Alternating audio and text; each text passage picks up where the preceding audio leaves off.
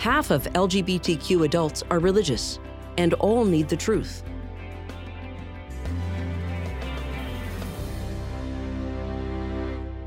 In a Gallup Daily Tracking Survey, 47% of 16,000 LGBTQ respondents indicated that they were either moderately or highly religious, categorized by church service attendance and importance of a religion in their daily lives. But the percentage of gay Americans who identify as religious is still considerably lower than the general population.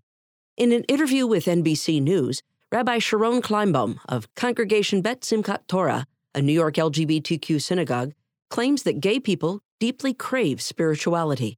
Everyone has a desire for meaning or purpose, she said. But for LGBT people, it's right there on the surface. However, lead author and research director Kerith J. Conran says fewer and fewer people in young adulthood are choosing religion.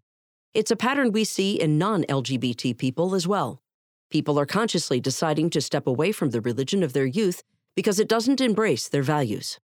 People of all backgrounds are hungry for spiritual fulfillment, but that comes only from repenting of our sin and turning to Christ.